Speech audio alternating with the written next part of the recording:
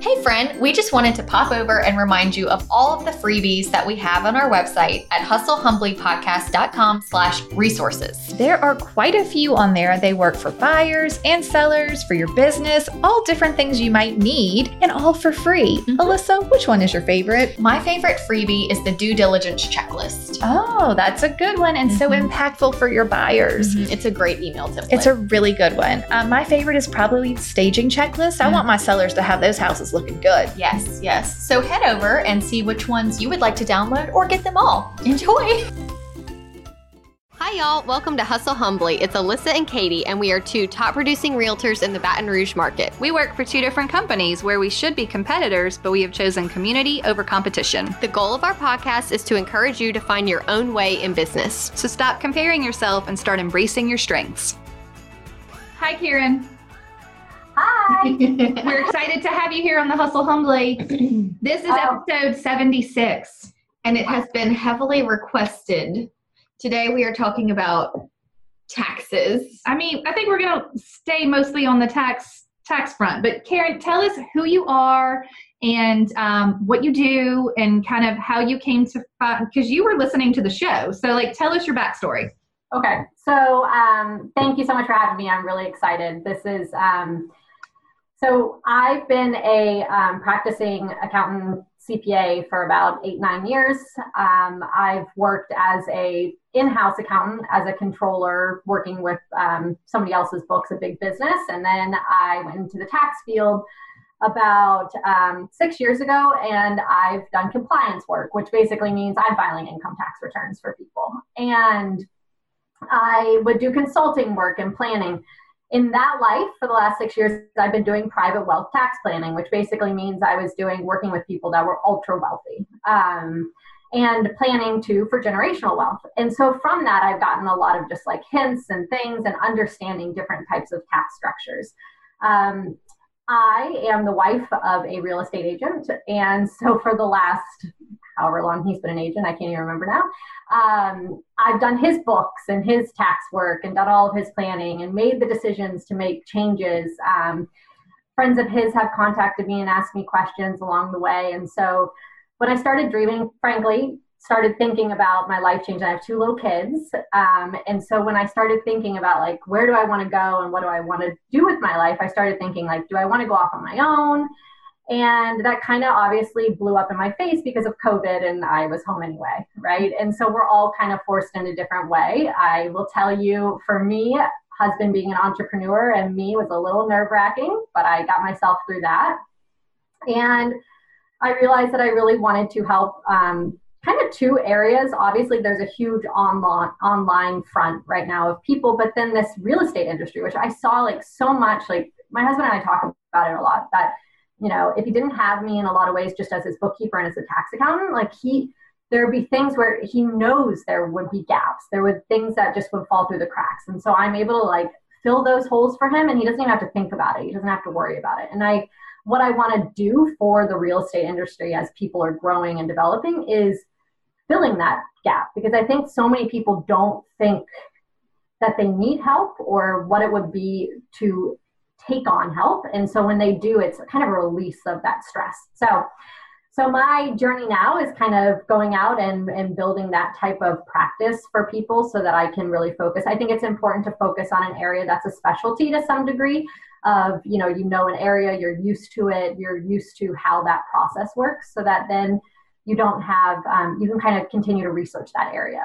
You get too general, then it gets too much. So that's where I am. It's been a fun journey.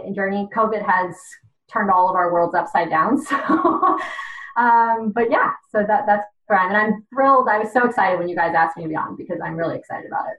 Good. We're happy to have you. And now, did you say where you are located? No, I am in Boca Raton, Florida. Okay. So South Florida. So you have a lot of the ultra wealthy there. Yes, I think Boca Raton is considered one of the per capita highest in the country. Yeah. Okay. I mean, we laugh because it's the joke of you drive by and you have a Maserati and right next to you. That's just what you drive next to. Yeah, right. Okay. So, and then your husband, is he on a kind of tell us a little, like briefly, like a structure of his real estate business, so that, like, is he on a team? Is he at a franchise? Like, what is his, how many transactions does he do? Like that stuff. He, typical Boca Raton, a lot of his, sales and homes are on the higher end spectrum. He's with a brokerage that he hears, it's Lang Realty here in Boca Raton, which is all in South Florida. I'm trying to think about how many transactions he does a year, but he's showing me 25 to, what did you say? About 50, 25 to 50, sitting next to me in our home office, right? 25 to 50. He has a team, a partner that he works with some people that are, I don't want to say completely underneath him, but we pay, for example, as a 1099 employee type of thing.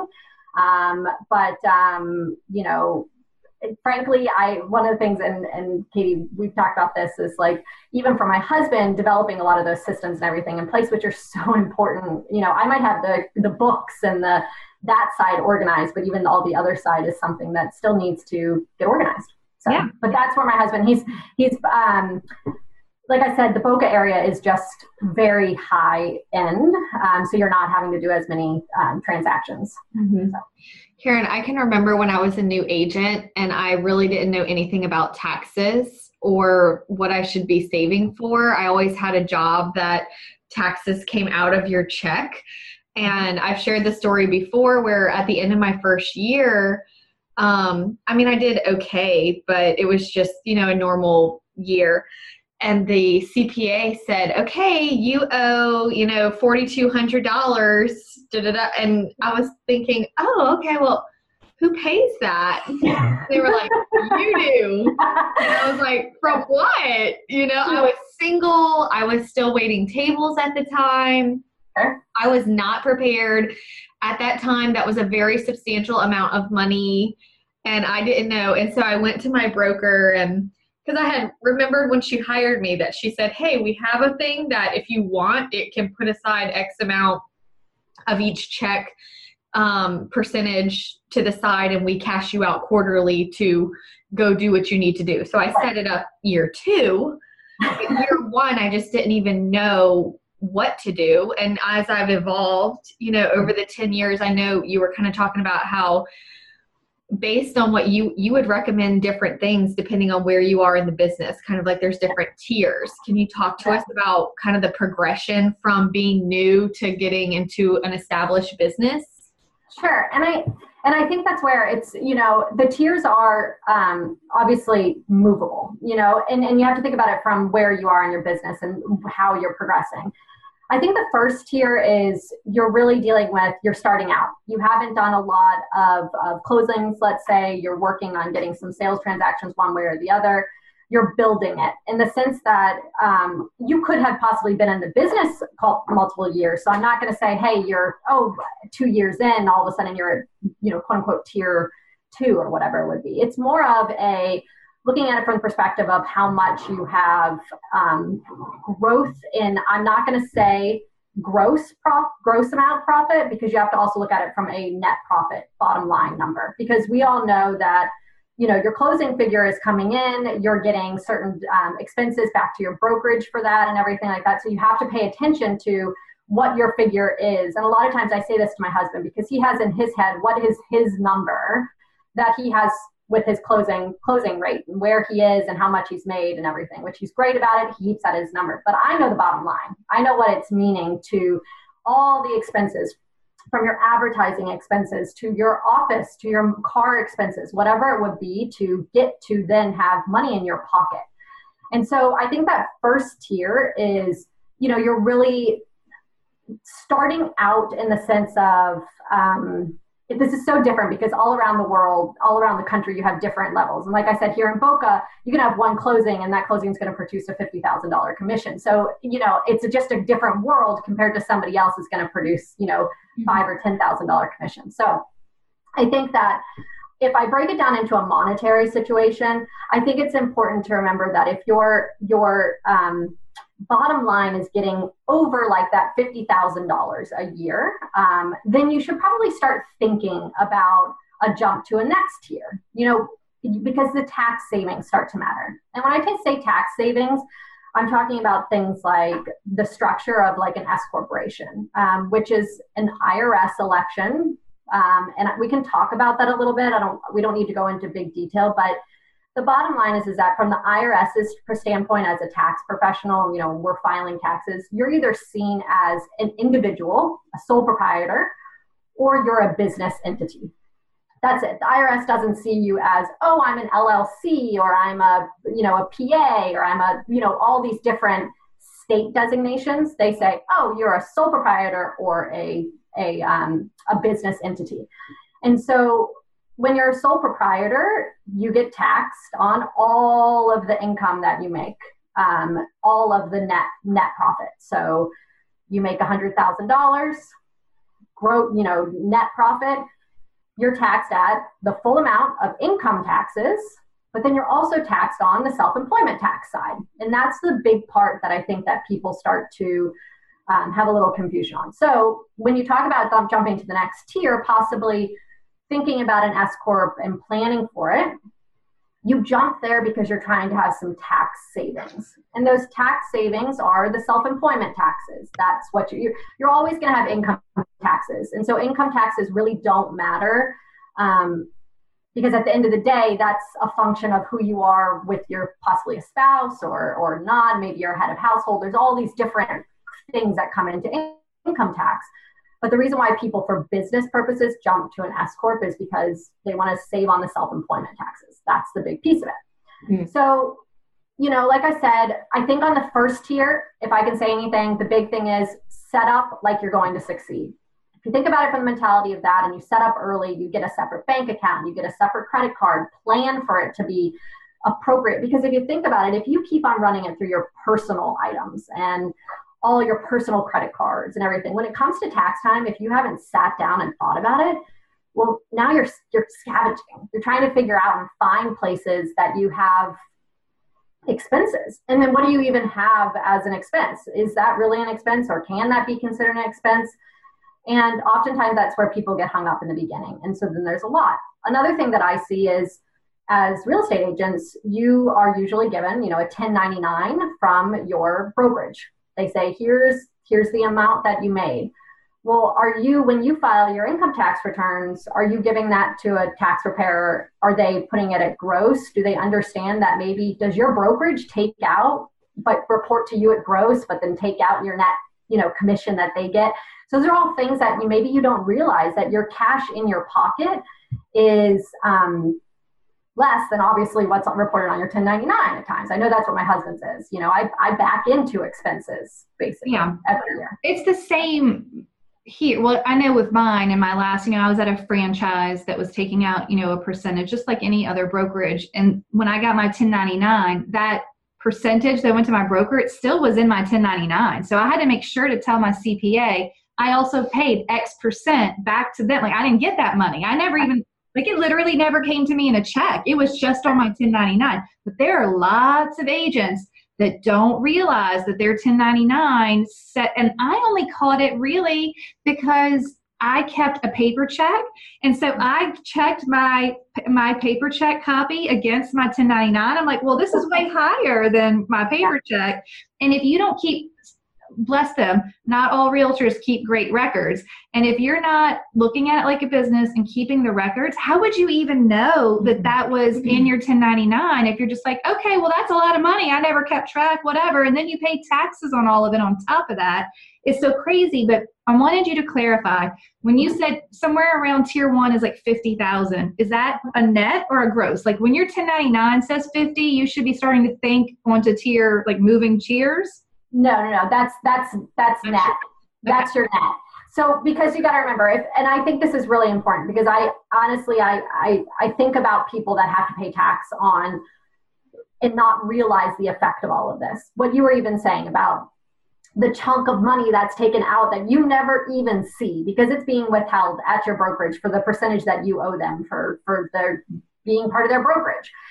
That piece, like you said, is still tacked into your 1099 figure. And if you don't tell your tax accountant, or let's say you're doing your tax preparation and you don't realize it, Well, that was a huge expense you just missed. And that's sometimes a substantial expense. And so I think that that's one thing that definitely is important. And so when I talk about growing to the next tier, I'm talking about a net gross. I made, gross, I made, 100,000 and closing transaction closings and then commissions. And then I, have, let's say 25 to 50,000 in expenses. Now I'm at 50,000. I would think about it from that perspective, that maybe that's the time. But I think that the important thing to remember when you think about jumping to the tier of like building an S Corp out, is it comes with more responsibilities. So we all of a sudden have to file an income tax return for that S corporation. You have payroll tax forms that you have to file. I'm a big believer in that if once you jump to being an S Corp, you really need to start thinking about having a bookkeeper, or you have to be sound in that. You have to know what you're doing, because when you file as a tax preparer, when we file an S corporation, we have to keep what's considered the balance sheet and report it every year on your S corporation business. So those are all things that I think are important to remember. There's also little funky things that, hey, mileage and doing your car isn't exactly the same, and doing your health insurance isn't exactly the same, because all of a sudden those are fringe benefits to you as an S Corp owner. So I think from that perspective, you have to think about, am I ready to jump there? And I think it's also, I always talk to my husband a lot about this, that, real estate is not, yes, you can build and you regularly build and you continue to have a good base, but it's still a market in the sense that you have to be aware that it could change at any point too. And it's not like you're talking about a CPA firm, for example, usually that you can get, clients and you constantly grow and it's not a big change. If something changes in the world and real estate could change substantially in some respects. And so remembering that your, building out is important, but don't just jump to be an S corporation because somebody told you to do it. Look at it, pay attention to it. So like I said, I think the way that I think about it is and a lot of accountants, tax counsel do this, but they won't, we really don't like to be held over the fire and like, hey, I have to be, what's the figure? Because it's so hard. Every scenario is so different. But I think that if you think about it you're definitely making, that 50 to 75 net in your pocket type of money to you. The other thing that you have to remember is that from a payroll perspective, that's such a big, important piece of it that you have to kind of manage all of a sudden. And so remembering that if you want to take on that responsibility, I wouldn't suggest that, for example, you have yourself doing the S corporation return. It just becomes more complicated, but that doesn't mean not to do it, because the tax savings are there. You mean the part about paying, now that I'm an S Corp, I need to issue myself a salary from the business account. So that's what you're talking about when you're talking about payroll. Yeah, exactly. So when you jump to being an S corporation, the IRS tells you, because basically what you're doing, and I'm going to break this down as easy as possible in the thought process of it. It's so high, like it can be so complicated, and I don't think it's something that needs to be that complicated, but it somehow gets spun into being so complicated. The bottom line is that when you are an individual and you are a sole proprietor, as I was talking about before, and you're a sole owner of your business, you're reporting everything on your Form 1040, your personal income tax return. That's all you're reporting. Every penny that you make after all the expenses, your net piece, it's taxed at self-employment. Self-employment is 15.3%. That's what it is. So $100,000, you're taxed at 15.3%. You pay an additional $15,300 in tax. That's the figure for it. If then all of a sudden you say, okay, I'm going to jump to being an S corporation, they say, okay, that same 100,000, let's say you net it out, you have to pay yourself a reasonable salary. The reason why this is important is because for an S corporation, when you jump to there, you no longer have to pay self-employment tax on your shareholder distributions. So if you don't pay money on that piece on that shareholder distributions, well, man, if you took it all of that 100,000, think about it. If you took that $100,000 out completely at, never paying yourself a reasonable salary, you just saved $15,300 roughly in taxes. Like, that's a huge round, right? When you think about it. So what the government basically stepped in and said is, no, we're not going to let that work. You have to pay yourself a reasonable compensation. That reasonable compensation gets a little hairy in the sense that there didn't used to be a lot of trend to audit for it. They didn't really care about it a whole bunch. Then they cared a whole bunch about it because they started realizing that people were taking a lot of money out in shareholder distributions and not in your reasonable compensation. So then they started auditing people. There's tons of schools of thought on how to deal with this because the IRS will not come in and say, this is the figure you're supposed to do for it. It is truly a question of reasonable compensation.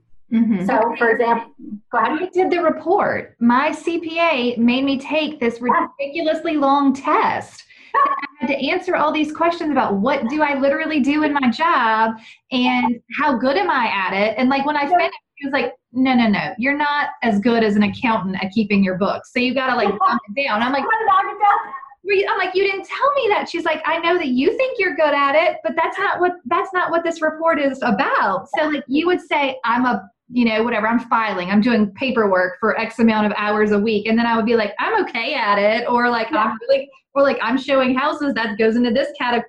So it was really eye-opening for me to go through the report. And then she said, I guess, and you can verify this, it came up with a number that said, this is your salary. And then if the IRS were to audit me, I'd be like, well, I took the report and this is what it told me it was. Mm-hmm. Yeah, no. So that's really interesting. And that's been, it's a company, I'm sure she probably used the same company that I'm aware of, where basically they've established the ability to kind of ask those questions and say, okay, if you are doing this for 10% or 10 hours, let's say, then, I'm going to say I'm, like I said, this good at it, right? And you're not an executive level at something or you're whatever. And it breaks it down into like, oh, you should be paid $75,000 a year, let's say. It's just a number, right? And they basically do that regardless across the board for whole bunches of different types of industry and planning, and it makes it quote unquote reasonable. The reason why is because a lot of accountants do this, well, let's just do a third of how much your amount is that you make a year, oh, no big deal. And that's where it becomes a little, yes, it'll work, but the IRS's perspective is that if you take out shareholder distributions, and you don't pay yourself a salary or they don't think you paid yourself enough of a reasonable salary, they will recategorize that to be a reasonable compensation. And so that's why it's so important. And the IRS loves it when you have contemporaneous records, meaning you took that test and you know what you should have been paid. And so, finding that is important. So let's say you are a business that you have that S Corp and you're making that reasonable salary amount compensation figure. The savings that I was talking about, that 15,000 whatever would be, that's where the savings is breaking down. So, as you grow your business, reasonable comp doesn't have to, it doesn't have to just grow with, oh, now all of a sudden I made $500,000 and now I have to pay myself a whole bunch of money. It still is just a reasonable compensation. And so what would someone in your area, the other thing I think is really cool that they do, and a lot of times with these reports, is they do it based off of where you live. So like here in Boca, it's going to cost more for a reasonable salary than somewhere else. So I think that is really important on a spread of the tax savings. And that's why I'm saying, like, you don't want to just jump there. I've had plenty of people I know that have been like, oh, I've been told I should just do it right now. And they're like in their first year. And in my head, I'm going, please don't. It's not time yet. It's not. Like, spend some time, build your business, build your systems, know what you have coming in, pay attention to it. And then all of a sudden, when it is time, you're going to do it on my mind knows what I'm doing. I've got my numbers. I've thought it through. And I think, and this is important, I really have this like goal of wanting to alleviate people's stress of taxes, right? I think as a tax preparer, I don't stress about them. I stress about them in a different way, right? I stress about preparing other people's and making decisions because I will always have that. But I think about it like I plan ahead. My husband and I know I can back into the penny amount of tax that I owe. And when I file my income tax return at the end of the year, or usually September, because I never get around to it until September, October, I mean, I'm off by hundreds of dollars. I know exactly. I don't have to pay a whole bunch more in, or if I did, because I think it's smart to only pay in what you have to pay in a year, what you're required to for purposes of penalties, I plan it accordingly. I set that money aside. I put it in a high interest yield savings account. So it's my money earning my income for me. So there's just, when I think about like a tax strategy, I think about it from a business planning strategy, like really thinking about like, you don't want, you are only required to pay into the IRS and to the government what you're required to, what you are for tax purposes. There are deductions you're allowed to take. You're allowed to, bottom line. And so I think that if you think about it from a viewpoint of, your interest of taking control and charge of that and understanding it, then you're just going to feel better when, hey, April comes and you say, someone says to you, this is how much you owe. You go, great, well, I have it sitting there. Or, hey, I've already paid it fully in because, like we talked before, that reasonable compensation. A lot of times what I do with my husband is, and other people that I've worked with is I all year pay a salary for the business, all year, a small amount. And then at the end of the year, because as we all know in real estate, you can't fully project, oh, I know I'm going to have this much throughout the year. It's kind of based on, obviously the closing rate and where you are, the environment that you're living in.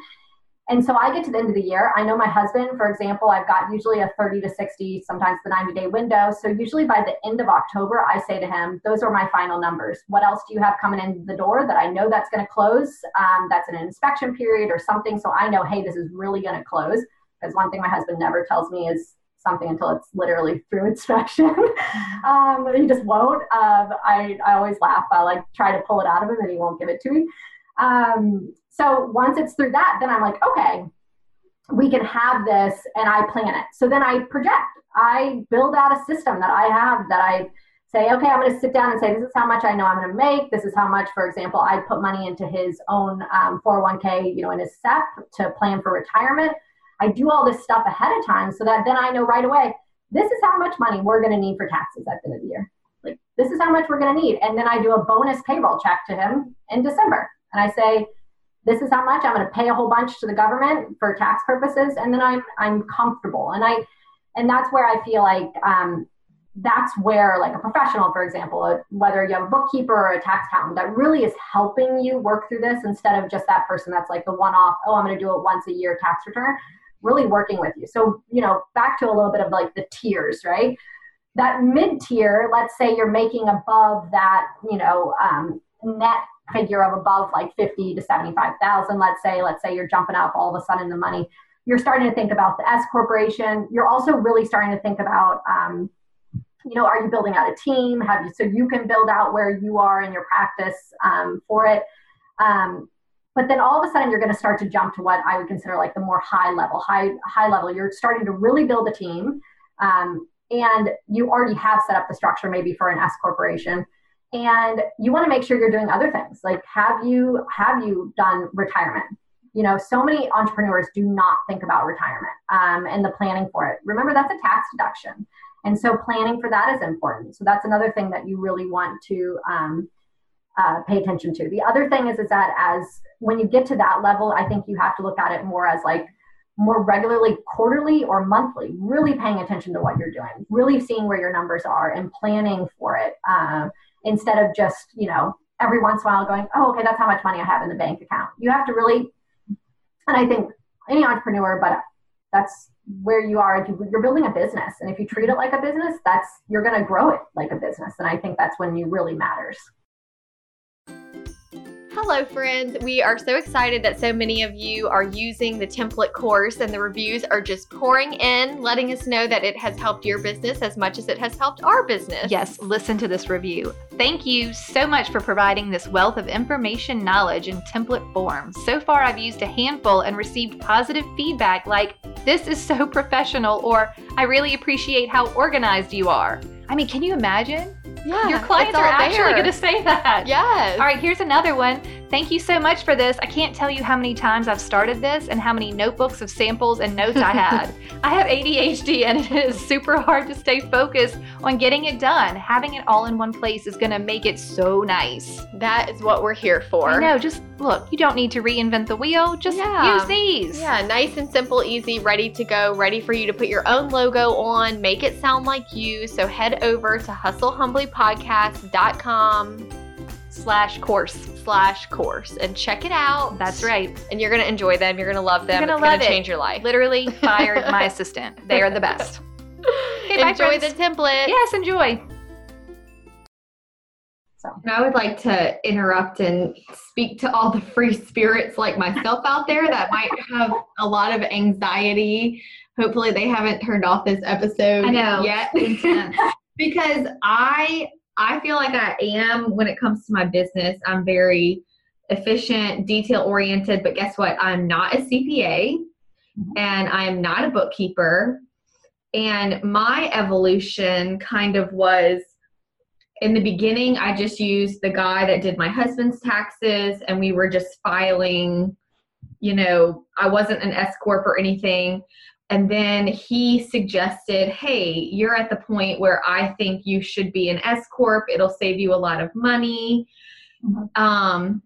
He was fine. But after a few years, I started just feeling uncomfortable with some of the calls that were being made. Like, oh, you'll be fine. We'll just say that your salary is, $35,000 and like this really low number. And I was just letting them do what they suggested. But once, the business got really established and the income was coming in and we started owning rental properties, I told my husband, I think we need to spend a little bit more money and get a CPA that specializes in real estate. And they looked at our taxes and said, look, you need your salary to be, triple, if not quadruple what you're claiming now, because you're going to get flagged eventually for it. And they explained to me, this is why we're going to change your salary to this, and this is how much you should be putting aside. But it felt so good to know that it was being done properly, because nothing scares me more than the IRS, my biggest fear is that the IRS is going to come take everything. And I don't know why I have that fear. It's just it feels so out of my control. But I think the biggest thing that we've repeated a couple times already is that if you're a realtor, hire a bookkeeper, have a legit CPA that is keeping up with these things. I mean, I can remember when I first set up how much was taken out of each check. It was 20%. Well, at the end of that year, I still owed a little bit. So I upped it to 25%. And that did good for a few years. And then as the income got better, I upped it to 28%. Right. And they were the ones telling me what to do. They were the ones that knew the law, the tax law, the brackets, the rate. I just want to sell real estate. I don't want to keep up with all that. And to be honest, I love my bookkeeper. Bookkeepers are not expensive. I will say we pay our CPA a good bit to file our taxes each year. But again, I think it's totally worth it. But just to encourage our listeners out there that we're using a lot of technical terms, but the good news is you don't really have to do you're hiring people to do this at this point. Don't become a tax expert. Find a tax expert that you feel comfortable with. And also just like you said, kind of understanding the different, are there more tiers? So I know we've talked about becoming an S Corp once you hit 50. And then is it you stay in S Corp the whole time and you just have your tax? So then you're just gonna have more planning, because then, so I just want to hit real quick, because I think it's important that you said this. If I think about it from my husband, and I use my husband because I kind of treat him in the world of he has hired me as his bookkeeper and his tax accountant. And I will tell you 100%, and he said it to me, I asked him earlier. And, he knows everything. He can sell houses. He knows how to do that. He knows how to do the deals, do all that. But on the other end, he doesn't want to have to deal with it. And I think it's so important that people, like I say, know your dharma, like know what you are good at, right? And I know what I'm good at. I'm not going to get on the phone and negotiate a deal. That's just really not my thing. So whereas my husband knows how to do that, and I think that's important for your listeners to remember that hiring someone and remembering that the benefit of the hiring the bookkeeper, hiring the tax accountant that understand that is something that's going to provide a savings to you too. And remember that maybe you might not see that savings right immediately in your pocket, but remembering that it is a growth thing, that as you have those systems set up to have the bookkeeper and the tax preparer that right away, like you said, knows the plan and looks at it and says, we need to do this, or this is another way of dealing with it. It's just a way of making you feel more comfortable too. That's going to take the stress off you. Like if you would think about it from yourself, I think I may have lost you guys. You guys there? I can hear you. Can you hear us? Okay. No, I can hear you now. If you think about it from the perspective of just like your stress for your life, you don't want to have the stress of it. So if you take that off of you, it's just going to be better for you in the long run. So that's how I think about it. I think from a tiers perspective, there's not really much more. Like once you're an S Corp, you're an S Corp. There's not like, there's another type of structure. So what it becomes important under an S Corp, like you could have a buyer's agent and things like that under an S Corp. Sure. Okay. Yeah, definitely. And so then if you think about it from being an S Corp, most S Corps out there are sole proprietor people that own their business 100% by themselves. That's a lot of the situations that you see. But you can also start building a team. Get that person on payroll for you, let's say, or maybe you want to file them as a 1099 from your business. If you paid, for example, an ADP or a Paychex or some type of payroll provider for this, they can do all that for you. You just build into that. So those are like the high level. So then at that upper tier, you're building in the whole structure of people. You're also building in a thing like I talked about, retirement a little bit. Maybe you all of a sudden have an office where you need to actually be a physical office, not your home office. Those are all things that you start really thinking about planning for. And I think the next step, then when you think about it, you were talking about it a little bit, Alyssa, like that jump of, all of a sudden my tax started growing.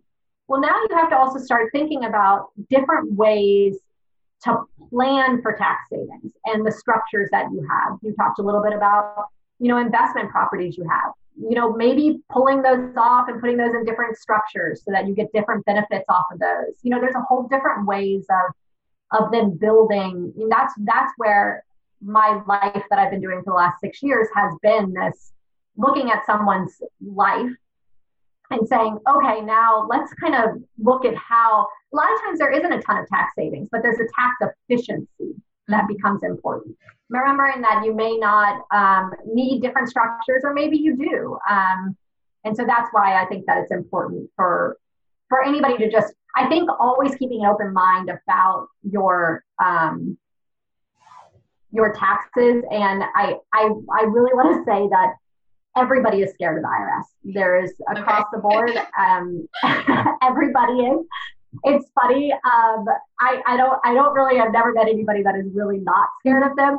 I will tell you, I've spoken to hundreds of them over years, and they're all super nice. The majority of them. I've been through tons of audits with clients. They're super nice. They're so responsive. They're doing their job. I think the bottom line is that as long as you're not being too greedy in what you're doing and you're being, kind of quote unquote following the law in a lot of ways, then you're doing everything you need to do. And that's important. Okay. I want you send us some resources, which we're going to share. But I think it's funny. Every time I ever talk to realtors or there's a class, all they want to know about are deductions. Just tell me about all the deductions. Like, what are my allowed deductions? Or like, in fact, one of the questions we had from a listener was, how do you handle random acts of kindness? Like they get real deep into that early on before they even understand LLC, sole proprietor, like any of this stuff. They're just like, well, tell me about the deductions. I need to know what I can deduct. So you have a nice list that you've given us that it kind of spells some of that stuff out. Yes. Yeah. When I think of something for my husband's business, I try to put it on the list. I also scoured tax and different types of resources, try to figure out some things. I think some things that are really important we talked about and we hit on already. That brokerage commission that's paid out, please remember that you're paying that in, and if you are not deducting that, or you don't realize you are one way or another, make sure you include that. All the things like all your promotional expenses that you have, which is a really big one, and that's why I was talking about a lot before about making sure that you set up to succeed in the beginning, is because if you right away set up a right bank account and a credit card for your business, then okay, I'm going to put this on there. I'm not going to do it as a personal. I'm not going to run it through my personal. And then what ends up happening is that you can then, at the end of the year, plan accordingly for it instead of feeling like you have to go look for it. And so that's where, because you might not think, oh, that magazine that I get, or that, I pay to get the newspaper. Like my husband gets the newspaper from our local newspaper because he advertises in it. And so we pay to get it, but he wants that because he needs to take it to showings, right? He wants to show that he's been in things, right? And so those are all things that are important. Obviously your cell phone, please. I mean, most time those are things that people are going to remember to do, but your cell phone expense, maybe your Wi-Fi expense. Of course you can take home office. Easier when you're a sole proprietor than when you're an S corporation. It gets a little different when you're an S corporation, but in general, those are all things that you should think of. Of course, if you have a secondary office you actually go to that you pay for, you can't, but those are things to consider. I'm trying to think, I'm looking at the list because I'm thinking about some other ones. So like sometimes we have agents that will use Waiter to send their clients meals while they're moving in, or they'll send their lawn person over to cut the grass as a closing gift or a thank you. Are things like that allowed? From the perspective of how you think about it. And I think that the IRS you come back to, it's an ordinary and necessary expense for your industry. So if you think about it from that perspective, you say, is it a ordinary expense that you would have in your business? So from the perspective of your business and real estate, that's why you can't say a deduction is across the board the same for everybody. Mm-hmm. Because in real estate industry, yes, having something like a lawn care for someone for a one-off thing or something to get the house prepared to sell or whatever it would be, those are expenses you can take because that's in preparation to sell the house maybe or afterward, whatever it would be. Mm-hmm. Whereas a person who has an accountant, I'm not going to have a lawn care. So I think that that's the difference. So ordinary and necessary. Was it necessary for your business? Did you have to have it to be able to continue to produce sales and business? So I think about it from a lot, for me is even, mailers that we send out that are for, even year-end stuff that we do with my husband, I take a portion of it and it's a business expense because a huge list of things we do may go, I have some personal family members that get things as well. Maybe I don't take all of it, but I take a portion of it because I can say a portion of it is business expense.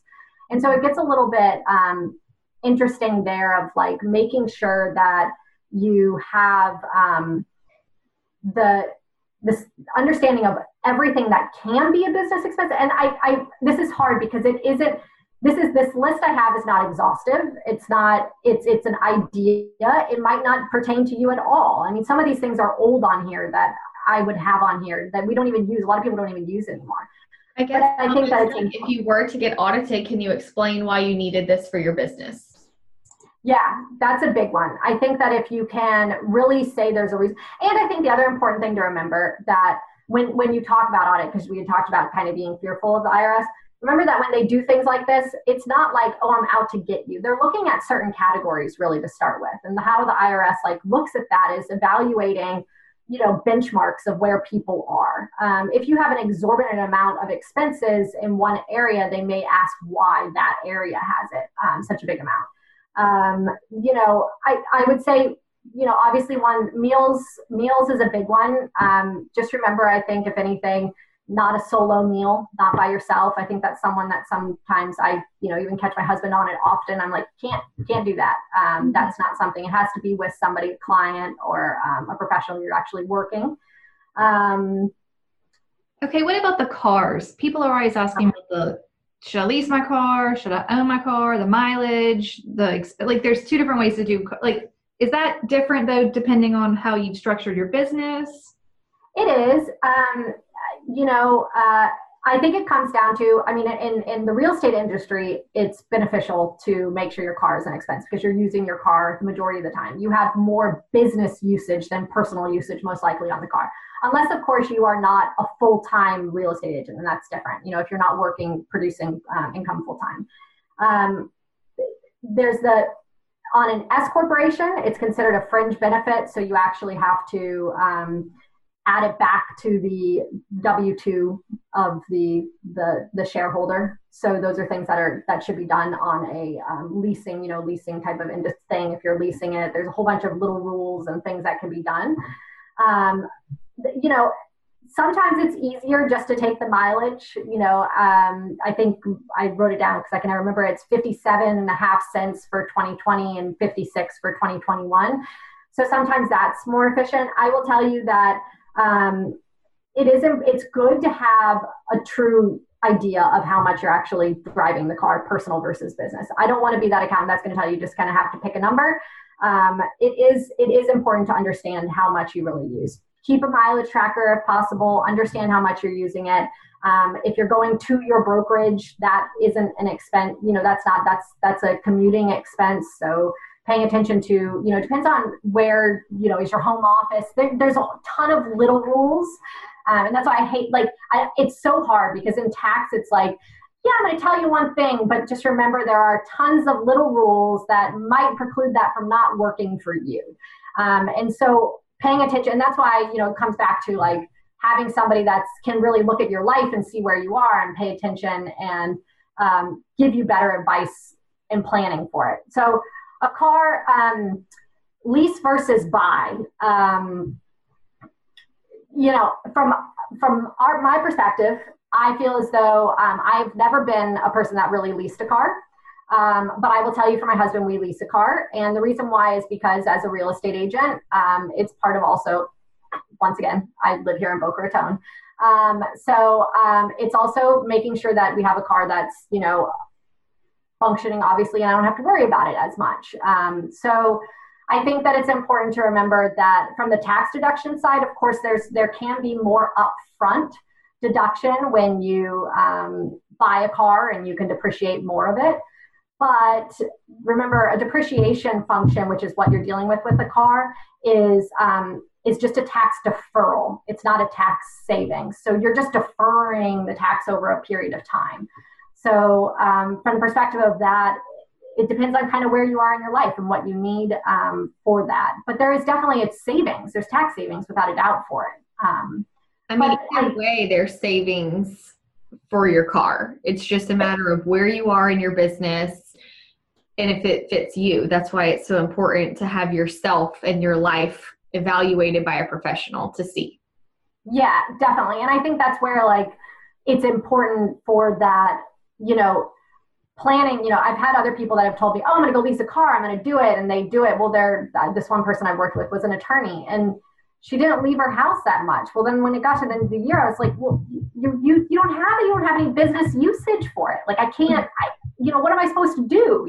Right. And so then she was like, oh, this wasn't an efficient tax deduction. And I know it's hard, but as business people, try not to think about things as a tax deduction. There's the memes going around right now, but that's a tax deduction, right? You write it off, right? It's a write-off, no big deal, yeah. And I think that if you think about it from, regardless, it's money out of your pocket.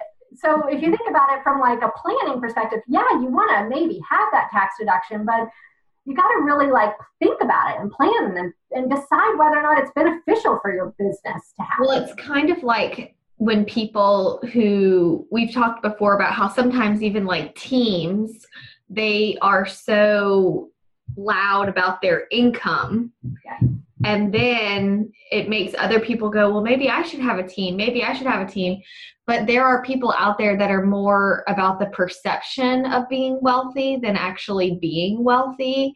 Mm-hmm. And the money that they are spending on Zillow leads, expenses, at the end of the day, if you actually do the math, I don't understand how they're actually making money. Yeah, and so totally. it kind of is the same thing. I heard someone say one time, anytime I owe a lot in taxes, instead of being like, oh my gosh, I owe so much, it's like, wow, I had a great year. Yeah.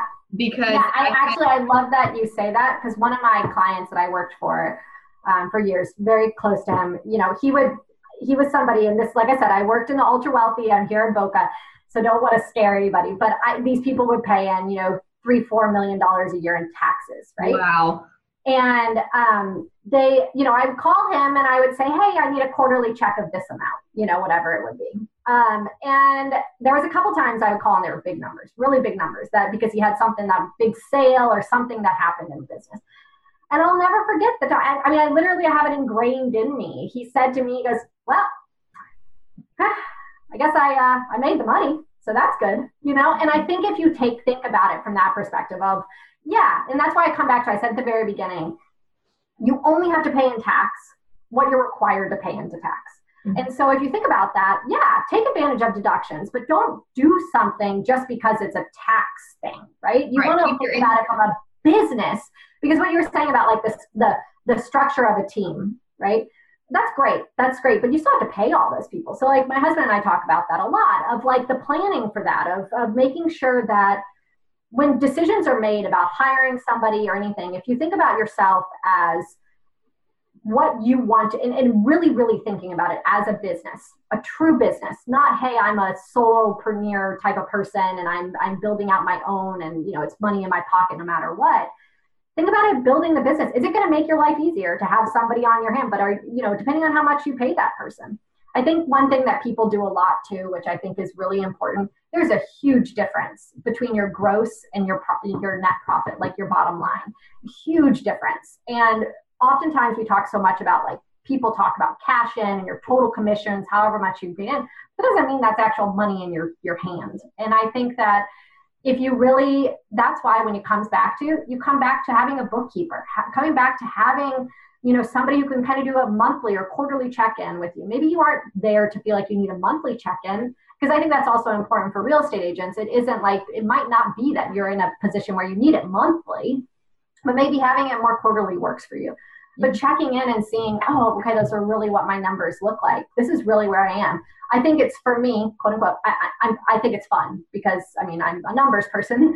I love looking at it and seeing the seasonality of my husband's, you know, and the people that I've worked, I talk about my husband so much because I'm ingrained in that life, you know, it also affects me so much.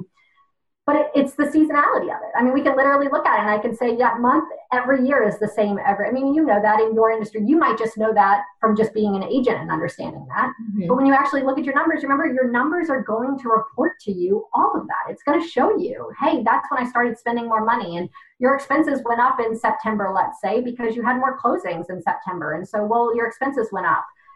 But maybe the closings didn't hit until October, like the money didn't come in until October. So understanding that fluctuation between them mm-hmm. is what, to me, totally can geek out on, the understanding that and seeing that. And then you can really build out your business, right? You can really say, now I can have it and somebody come in and have a team for it because it makes sense for me to have somebody come in. Okay, I have a question. How do you recommend that a realtor keeps track of that? Because what I find is that they don't even know what they did in each month or each quarter, or an overview of, do you have any thoughts on how they would keep track, or how do you guys do it? Yeah. So for me, I use QuickBooks Online to run the business. So I can pull reports from there. And there's tons of reports that you can pull to see where you are on a comparison from year to year, going back to however many years you have in the software.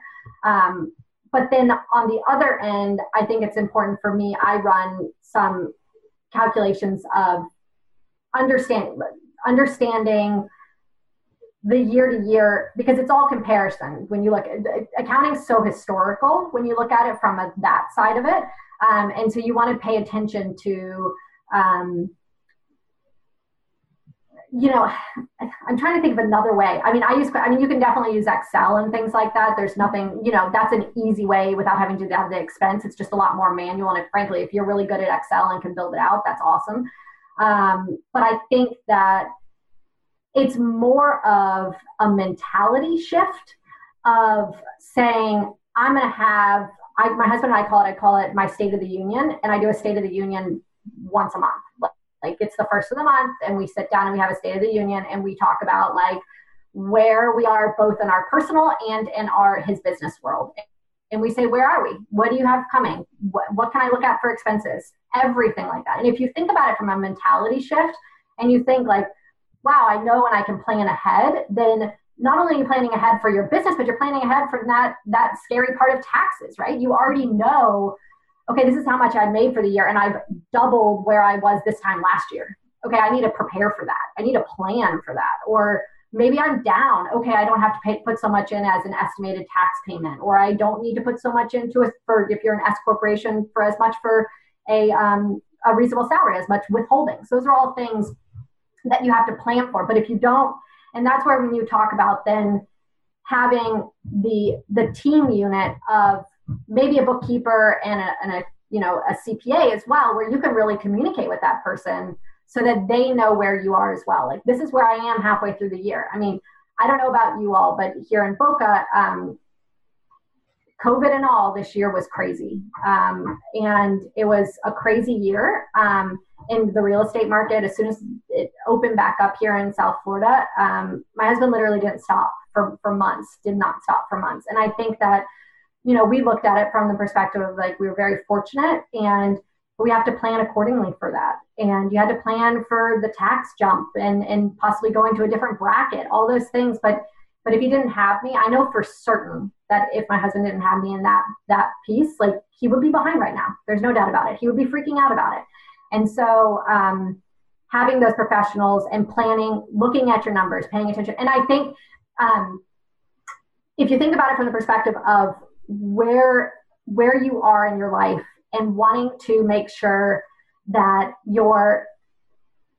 if you're not scared of the numbers and you actually want to look at them, it kind of becomes fun in some weird way, because then you realize like, wow, I made more than I did last year. Like, that's awesome. Or okay, I spent more than I realized, whatever it would be. And it becomes kind of more of like engaging for you, instead of saying, let me just close that. I'm not even going to open that envelope because I don't want to know, it freaks me out. And I think that everybody's different. And like I said, my husband, I know for a fact, and I have plenty of other clients that I work to that have no desire to know any of this stuff. They would rather it literally feed from the bookkeeper straight to the accountant every year and just tell me how much I owe. And there's tons of people that just want to live their life like that. And that is totally normal and totally okay. I think it's such a scary thing. And it's also like an accountability thing. You don't want to know if maybe you aren't being the most responsible or you're splurging too much. And I even think just in general, money and talking about budget, people think it's restrictive. It means I shouldn't be spending. I shouldn't be doing. But if you, like you said, it is a mindset shift to where if you understand your money, you might actually be able to travel more, or you might be able to spend more. It's like once you know your numbers, it gives you permission to do more instead of saying, oh, well, I shouldn't be spending this, So it is definitely a mindset shift. And I think we have a few more questions from most of the listeners, we talked about the random acts of kindness, that we talked about the leasing. I think most people are just asking about deductions, and we're going to share that whole list. Yeah. Do you have any other specific questions? I do. Okay, let's hear it. Okay, so I'm an S Corp, but I own rental property. I just own those rental property outside of my S Corp. It's not involved in my real estate business. I have 4. Should they be, right now I just own them as myself. They're not in I like that you're asking for you're like, hold on, Karen, while I have you. Let me just get some tax advice. So I don't know, should they be in an LLC or? So you should not, you most likely, in most instances, should not put property into an S corporation. So don't do that. Yeah. Okay, good. I would, so putting it in what's considered like a wrapper, which is an LLC. I say a wrapper, it's like literally from a state perspective. The only thing that's going to help you from is a liability perspective. Okay. So, let's say somebody have their own, or would it be okay to have one LLC with all the properties under them? Yeah. So Some of that is going to get a little legal because that's not my area. I will tell you that from the perspective of all of them, you can put them all under one. Since you own them still, this comes back to the very beginning conversation where I said you're either a sole proprietor and you own it individually, or you're a business. If you own those, you and your husband or whatever own those individually, they're reported on your 1040 as a Schedule E page. That's the schedule it's reported on. And so basically that is all let's say the rental income, all the expenses associated will all be dumped there. The only difference would be is that if you put a wrapper around all of them, let's say, the title is going to change. I think I actually looked into it a few years ago. Now that you're saying that, you're right. This is more legal versus like tax savings, because we were looking at getting them all into an LLC, but because like if they have a mortgage on them, there's a mortgage clause that says you can't donate the property, or they can recall the mortgage and say, oh, you went from Alyssa Jenkins to Alyssa Jenkins LLC, you donated the property, so we're going to recall the mortgage. Yeah, so when you do like the contribution of the property to the LLC, the bottom line is that on that, you can get the mortgage changed, but you have to get the mortgage changed. And so, there's definitely reasons why you want to do it. And then I would say the next reason why you want to do that is that if you're starting to, so then you kind of get to the more top tier planning, right? If you get to the point where you're really making a lot of money, let's say off of your rental property, your real estate, and you really need to start thinking about some tax strategy. Let's say, I'm talking about like for your kids, let's say, planning for them. Then maybe what ends up happening is the planning that becomes important for you then becomes, I'm going to put it into a partnership with my husband and I'm going to start gifting away portions to kids. Gotcha. That's where this world becomes like the strategy. That's several tiers. Yeah, like that's where and honestly though, but I think it's important to remember that you don't just need to do that at end of life. You don't need to just do that. There's so many times that you can do this and plan ahead. You don't want to just jump to it. Oh, I need a huge structure and everything, but there is things that can be done. So from your perspective, I mean, I think a lot about, I have investment properties. I report them individually right now. I don't do anything special with them because you don't get any huge tax savings. Right. There are tax savings for having investment properties, but if you're making too much money, you phase out of them in certain respects. You have to be very careful when you're a real estate agent and you have investment property and the whole world of, once again, this is some tax jargon, but passive investment and active investment and the planning of that. So you got to be aware, and you really should have somebody that's aware and understanding. They're having a tax professional that understands your industry is important, and understanding what can benefit you is also important. So I have one more question.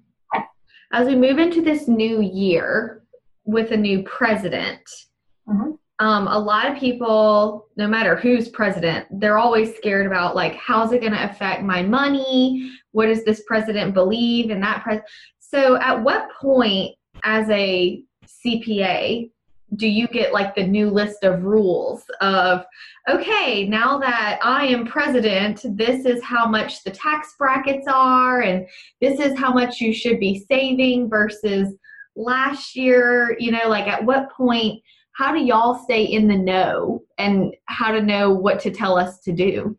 Right. So we're constantly learning. Tax laws are constantly changing. For example, the law was just passed a couple of days ago. They're now going back and forth in Congress on it. President Trump did sign it in, I guess it was last night or the night before, that changed little things to the tax. There's always add-ons for tax purposes on bills, usually. A tax law cannot come into effect until it is gone through the whole process. It has to be through Congress, through both sides. It has to go through the president. Where we stand right now is that what was last passed, which was the Tax Jobs and Act, the TCJA, I think it was called. I might have my acronym screwed up, but that President Trump did a couple of years ago. that put in place a lot of changes to the tax law, different bracket changes and everything like that. Those brackets stay in place. They just change slightly for any type of, they stay in place. The things that are going to change are certain ones that are adjusted for inflation. But unless there is a new tax bill prepared, those are set for right now. As where we stand right now with, Biden, I don't know, I guess he's soon, I forget what the word is. President-elect, thank you. I couldn't think of the word. He, right now, he can't get anything done until obviously there's something passed in the House and move forward. So they may have projections and plans. I will tell you that Biden had a lot of different changes compared to President Trump. But there are some things that might not ever come through. I mean, there are things that were shifted that are really going to affect kind of the higher tier individual of capital gains he was looking at, which was going to be a big shift for him. And most people don't have that as a big issue, capital gains, because even all of your clients or people that you work with, primary home ownership nothing's going to be changed with that. So I would say when you talk about how things and how we get to know what we do, it's constant. There are constantly things changing, but it's keeping up to speed. I can't tell you how much, CPE learnings I have to do to stay up to speed on it. But nothing will probably change dramatically right now, come this year. And even still, when you're talking about brackets, those brackets are like even the last change when President Trump changed it, the swing that he saw on the individual side was not huge. I mean, he just lowered brackets to some degree, but it wasn't a significant. It was huge on the corporate and the business side. And so that's why, I mean, you all probably have seen on your, if you have the joy of looking at your personal income tax return in great detail, there's a deduction that you get, which is called a qualified business income deduction that you get. Mm-hmm. But other than that, I mean, good news for real estate. That's nothing. I mean, you're going to continue to get that right now. So I really don't foresee huge changes right now. I mean, I could be literally kicking myself down the road, but right now, I don't think there's much that we're going to see huge changes right now. Most of the time, if they do change the law, like let's say in the middle of summer, they change it. Oftentimes they push it back to the beginning of the year. So they'll make the bill, do it, let's say in June or July of 2021, but they say it takes effect as of 1/1. So we just won't know at this point. My brain was like, I need to prepare for January 1st when we have a new president that I need to restructure how I do everything. But it sounds like 2022 will be seeing how the year goes and what was passed and what was being discussed. And I think the other important thing is that like when I really, and then that's where like, I know my area, I know what I love. Tax it changes, yes, but we are still working off the same tax code from 1986. I mean, this isn't changing. We are just amending this tax code. So this has been constantly, changed and adjusted. And so, I think if you think about it that way, there will always be little things that are going to come up. But I think that if you have somebody who's paying attention, I have a girlfriend of mine who I did my master's in tax with, who I'm really close with. And she does it. She has a master's in tax. I mean, she could do taxes, but she's like, nope, don't want to. Because it's just not something she wants to do. Because she's like, it takes too much time to stay up to speed. It's just reality. And so, our tax people are a special type of people. So for sure. I think the number one thing that we have learned here today, friends, is that you probably need a bookkeeper and you definitely need a CPA, and it's going to just serve you better to go ahead and pay for those services from a person who is trained and educated and hopefully deals with other realtors or people in your field, whatever it is. And it's a tax write-off. That's right. It is. Pay the professional. Write it off. Karen, this was lovely. Yes. Hopefully everyone is not fearful, but more encouraged. And we're going to share the things you provided for us, which does talk about the tiers and it does have the deductions. So that will be helpful if anyone wants to dive deeper into that. But I think it's good to remember in the beginning, because we have a lot of agents who aren't even agents yet. Get your business bank account, get your business credit card, and treat your business like a business. Right. Yeah. 100%. Okay. I couldn't agree more. Any parting words, Karen, that you want to share with the audience? Trust yourself. You're going to be okay. Okay, what about, did you come up with a toast or do you want me to do one? No, go ahead and do it. Okay, I'm going to do one. Fine. So this will be a surprise to Karen too. Okay, so our toast today comes from Taylor Link in Raleigh, North Carolina. Alyssa likes to know where they are. So she's in Raleigh. She wants to toast Ashley Denny, and I got to pull up what she said about Ashley. Okay, so Taylor she's great. I love Taylor. Okay. Ashley, what did we say about Ashley? Ashley is one of the reasons why she got into real estate. She is totally taken her under her wing and she actually helped her buy her house before she became an agent. Oh, that's so really cool. Is toasting Ashley as her realtor, I guess, and the person who got her into real estate. So cheers to Ashley, and thank you to Taylor, and thank you to Karen. This was lovely. It was much needed. So we appreciate you taking the time. Very important information, and we thank you for being a listener and sharing with our listeners. Yes. Thank you, ladies, so much. It's been great. Okay, awesome. Bye, Karen. Bye. Thank you. Thank you so much for tuning in to the Hustle Humbly podcast. Let us know who we should toast to for the next episode. Be sure to follow us on Facebook and Instagram at Hustle Humbly Podcast. If you have an episode, topic, or question, please email us at hustlehumblypodcast@gmail.com. Be sure to subscribe to the podcast and leave a review. See you next week. Bye. This is the good life.